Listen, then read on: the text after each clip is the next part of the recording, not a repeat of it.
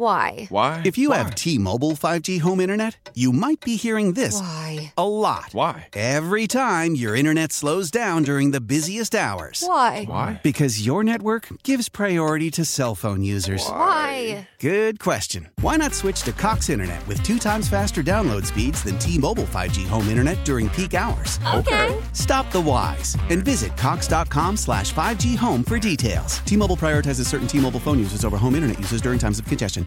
It's that time of year. Cash the Ticket. Jim Costa with Mike Valeni. We shift the focus from football to college hoops, getting us ready for the tournament where we're going to break down all the matchups and have an eye on some future plays, too. Search Cash the Ticket on the Odyssey app or wherever you get your podcasts. Hey, thank you very much. Appreciate that, Gary. It is 8:35 here on this Wednesday morning, 25th day of October, 2023. And I'm John Reed. Glad you were with us here on News Radio WRVA. Great weather today. I'm trying to say positive things. There's so much negative out there. I'd like to say some positive things. So the weather is going to be great today. It's going to be great tomorrow. And you know what's even more important? It's going to be great on Friday when we do a special Read on the Road live from Charlottesville. And I just posted on my Facebook page, The John Reed Show, the plan for Friday, because it's Teddy Roosevelt's birthday, and I'm kind of a Teddy Roosevelt fan on some level. I find him to be a very interesting character, very interesting American president, very interesting family, right? So did you even know that Teddy Roosevelt had a secret cabin in the woods outside of Charlottesville? It's called Pine Knot, and it's still there. It's been preserved. There's a foundation that has protected the cabin, and they've kept it going. You can't go. You can't. It's not like Monticello. You can't just buy a ticket and go. You have to have a special reservation to go. So I have talked to the lady who manages it. We're going to interview her on Friday, and then at noon on Friday, 20 lucky people in this audience will get to go with me on a special tour of Teddy Roosevelt's cabin. Now, you got to hike.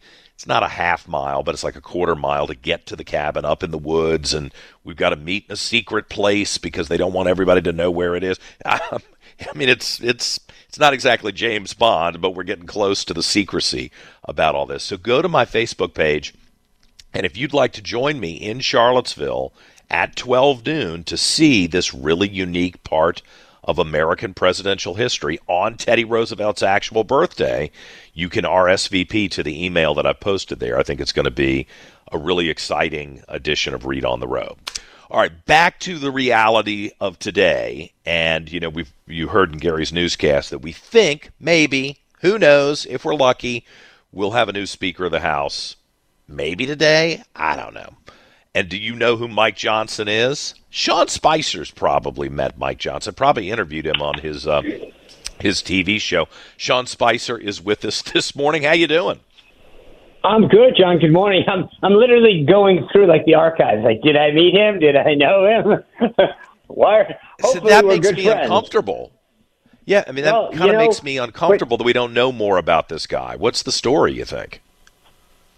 Well, I mean, I think part of it is that he hasn't been a showboat, and the other thing is he doesn't have a ton of enemies, but he's a workhorse by all. He headed the Republican Study Committee, so it's not like he hasn't led efforts before. He's the vice chair of the conference, so he is someone that his colleagues clearly respect, and he's taken on leadership roles in the past. But I think part of it is he's more of a workhorse than a show horse. Is that a good thing at this moment for a Speaker of the House of Representatives, or is this role now, requires somebody who's a little bit of a showboat, hopefully with a work ethic, but your evaluation, having been up on the Hill so long? Right. No, I think what you're asking is a brilliant question, because I've been having folks on my show. I have a podcast every night, the Sean Spicer Show, and I had members on it yesterday and every night, and I said, yesterday I shifted it, and I said, instead of who, what? Meaning exactly what you're asking. I said, instead of trying to figure out who the next person is, shouldn't we be asking, what do we want out of a speaker? What are the qualities that would make somebody good at this job? Because I think we're working this backwards. We keep throwing a name, and then everyone shoots it down, as opposed to saying, what is it that we want, and then find the person that matches that. And my answer is that, to your point, we need somebody that's going to, lead and be strong on principle and conservative policies, but also that understands that they are the face. They got to get out there, they got to raise money, and they have to do the other things that a leader needs to do. And they got to deal with the same problem that Kevin McCarthy just dealt with that blew up in his face. I mean, we're, 24 days away from a potential government shutdown, and I don't know how a new speaker who presumably will have everybody's loyalty for, a week or two, maybe if he's lucky, how does he navigate this in a more successful way than Kevin McCarthy did? So, again, you with the great questions. I've talked to a lot of members asking a very similar thing, and what I've come up with over and over again wasn't the way necessarily the policies, but that they felt like Kevin double-dealed. Whether that's true or not, I'm just telling you because I was asking the same question you were. And I said, if we're going to end up doing the same thing, why is it that different? Because Johnson put out in his policy paper that he would support another continuing resolution, which is one of the big issues that McCarthy had. And what I got from a lot of the members was that McCarthy, in their opinion, would tell one group one thing and another group another thing, and to kind of assuage everybody. And that people started to figure out that, wait a second, didn't you tell John one thing and you told Sean another? And, you're double dealing on all this. And so I think what more than anything they want is somebody who's a straight, honest leader that's not going to double deal them. And I think that they feel like Mike Johnson is that person. Boy, it sure seems like a difficult spot for a new person to roll into, not having been a part of the top tier of the leadership. I want to make clear one thing, that, like, love him or hate him, McCarthy was a fundraising machine. And for those people who might listen and say, oh, I can't believe, here's the swamp and all this, whatever. The Republicans going into this election don't have a majority. Alabama's going to redistrict. 7 seats in New York are going to likely face redistricting, meaning that we're probably not even. We're probably behind seats going into the election. There are several districts that members sit in that Biden carried. If we don't maintain this majority, there are no more investigations. There's no more Hunter Biden. There's no more oversight. There's no more calling in Alejandro Mayorkas about the southern border. There is no impeachment. There's no stopping the policies that are going on. There's no more appropriation spikes. It's all over. They control everything. And so my point and my concern is that's why I was saying we need to start asking the what, not the who. It's about understanding the consequences of these decisions and what they mean. Now, you live in Virginia, so one of the things, I've been loath to bring it up on the air, but you and I can talk about it, has this hurt Virginia Republicans who are running this fall in the statewide elections, or you think people aren't really, the D.C. crowd and those of us who talk politics are paying attention, but the average voter in Virginia is not? What do you think? No, but I'm glad you brought that up, because I wrote an op-ed in The Hill the other day about what I think is hurting Virginia Republicans, and it's how so just to be clear, I don't think anyone, maybe some people in Northern Virginia, but even then I don't think they really care about what's happening with Republican infighting in the House of Representatives. It's not. We have a great delegation in Virginia, Bob Good, Rob Whitman, Morgan Griffith. I mean, like, they are good, solid members of Congress that do a good job every day representing their constituents, fighting for conservative values. So I'm not worried about any of that. What I am worried about is how Republicans are not properly talking about the abortion issue. I don't know about the Richmond area, but I can tell you in Northern Virginia, I hope to God, although I don't put a lot of stock in how Democrats, but every ad up here is the same. MAGA Republican, fill in the name, is taking your right away to have an abortion. And I mean, like, it's like one consultant wrote every ad. And so, but I think Republicans are sitting in the fetal position going, oh, I don't know, I support 15 weeks. My God, this is Virginia, the home of Dr. Ralph Northam, the former governor, the physician who literally said on another radio station up here in WPOP, we wait for the baby to come out, we keep it warm, we resuscitate it if necessary, that's called murder, and then we actually let the parents decide what to do. Okay, right.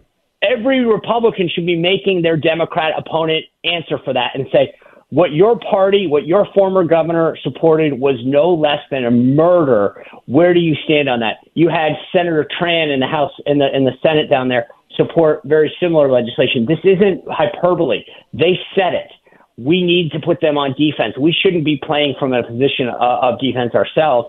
We should be on offense, and this is what every Republican candidate for the House of Delegates or for the state Senate should be out there doing this. Instead, they're sitting back saying, I support 15 weeks. Why are we letting them define our position? We should be on offense, and they know it works because every single Democrat is running on the issue. Yeah, they must have polling that shows it motivates their voters, and it's an instant win. 9 out of 10 of these voters are going for them. Now, Governor Youngkin came up with over $1 million, it seems, with his PAC to try to counter that Democrat message and offer that nuanced explanation. You don't think that's effective? I talked to him but why on the show yesterday. First of all, listen, I will say this. I've lived in Virginia almost 25 years. Right. I think Governor Youngkin deserves huge credit and kudos for the effort that he is putting forward to maintain a majority in the House of Delegates and take back the state Senate. They're putting real money into races, and he is traveling around the state. This isn't just hyperbole. He's doing an amazing job, and he needs a Republican majority to enact his agenda. But as I said, we should not be on defense on this. Every dollar should be spent attacking Democrats for their extreme position on abortion, which is no less than murder. Why are we the ones who are defending our position? We should be making them defend their position. Well, I got you. I'm passionate like you are on that issue. I'm really curious to see how this thing is going to play out because we started out with silence on it. Like, let's not talk about it. It's a loser. It's bad. And then you couldn't help it because the Democrats, to your point, ran every single ad on the issue. But here's the point, John, and I made this in the op-ed that I referenced. In 2021, when Governor Youngkin won, I mean, you know this. You covered it. You were talking about this. People were talking about getting wiped out. Terry McAuliffe was coming back. We won all 3 statewide races because Governor Youngkin and the rest of the ticket jammed the Democrats on their outrageous extreme position, especially on the issue of education, and said, when McAuliffe said that parents shouldn't be involved in their kids' education, they jammed it down their throats. Democrats were on defense. They all had to answer for it, and they were in the fetal position. We've written the playbook. Governor Youngkin is governor because he did an amazing job of making Democrats own an untenable position. Do the same thing again on this issue. It's not that tough. Gotcha. All right. Well, we still got 2 weeks to go. So this is good advice. Good to talk through. Sean Spicer, catch his show, The Sean Spicer Show. I appreciate the chance to talk to you always, Sean. Thank you. Yeah, you bet. It's available on Apple Podcasts, YouTube, and the First Network, DirecTV. But Apple and and YouTube. Appreciate everybody subscribing. Thanks, John. We will definitely do it. All right, Sean, thank you very much. It's 8:47. We're back with more in a moment on News Radio WRVA. Why? If you have T-Mobile 5G home internet, you might be hearing this Why? a lot. Why? Every time your internet slows down during the busiest hours. Why? Because your network gives priority to cell phone users. Why? Good question. Why not switch to Cox Internet with 2 times faster download speeds than T-Mobile 5G home internet during peak hours? Okay. Stop the whys and visit cox.com/5G home for details. T-Mobile prioritizes certain T-Mobile phone users over home internet users during times of congestion. We all agree that reducing carbon emissions is a good thing. And once again, Toyota is leading the way. We hear a lot about fully electric vehicles, and Toyota has them with more on the way. But we also know a BEV is not for everyone, whether it's because of cost, range, or concern about finding a charging station when you need it. Plus, the raw materials used to manufacture batteries are limited. Enter Beyond Zero, Toyota's vision for a carbon-neutral future. In vehicles and in manufacturing plants, too, in the years ahead. The materials used to make just one long-range battery for an EV could be used to make batteries for 6 plug-in hybrids or 90 gas-electric hybrids. That's why Toyota's position today is electrified, diversified, empowering you to choose how to reduce your own carbon footprint with the vehicle that's right for you. A hybrid, plug-in hybrid, or battery EV. So shop, learn more, and get details at toyota.com/beyondzero. Toyota, let's go places. Celebrate and save at Ashley's Anniversary Sale. With Hot Buys, your choice of colors starting at just $3.99. Ashley Sleep mattresses starting at $2.50. Plus, receive a free adjustable base with select mattress purchases. And shop top mattress brands like Stearns & Foster, Tempur-Pedic, Purple, and Beautyrest Black with 60-month special financing. Only at Ashley. Subject to credit approval. No minimum purchase required. Minimum monthly payment, down payment, tax, and delivery may be required. See store for details.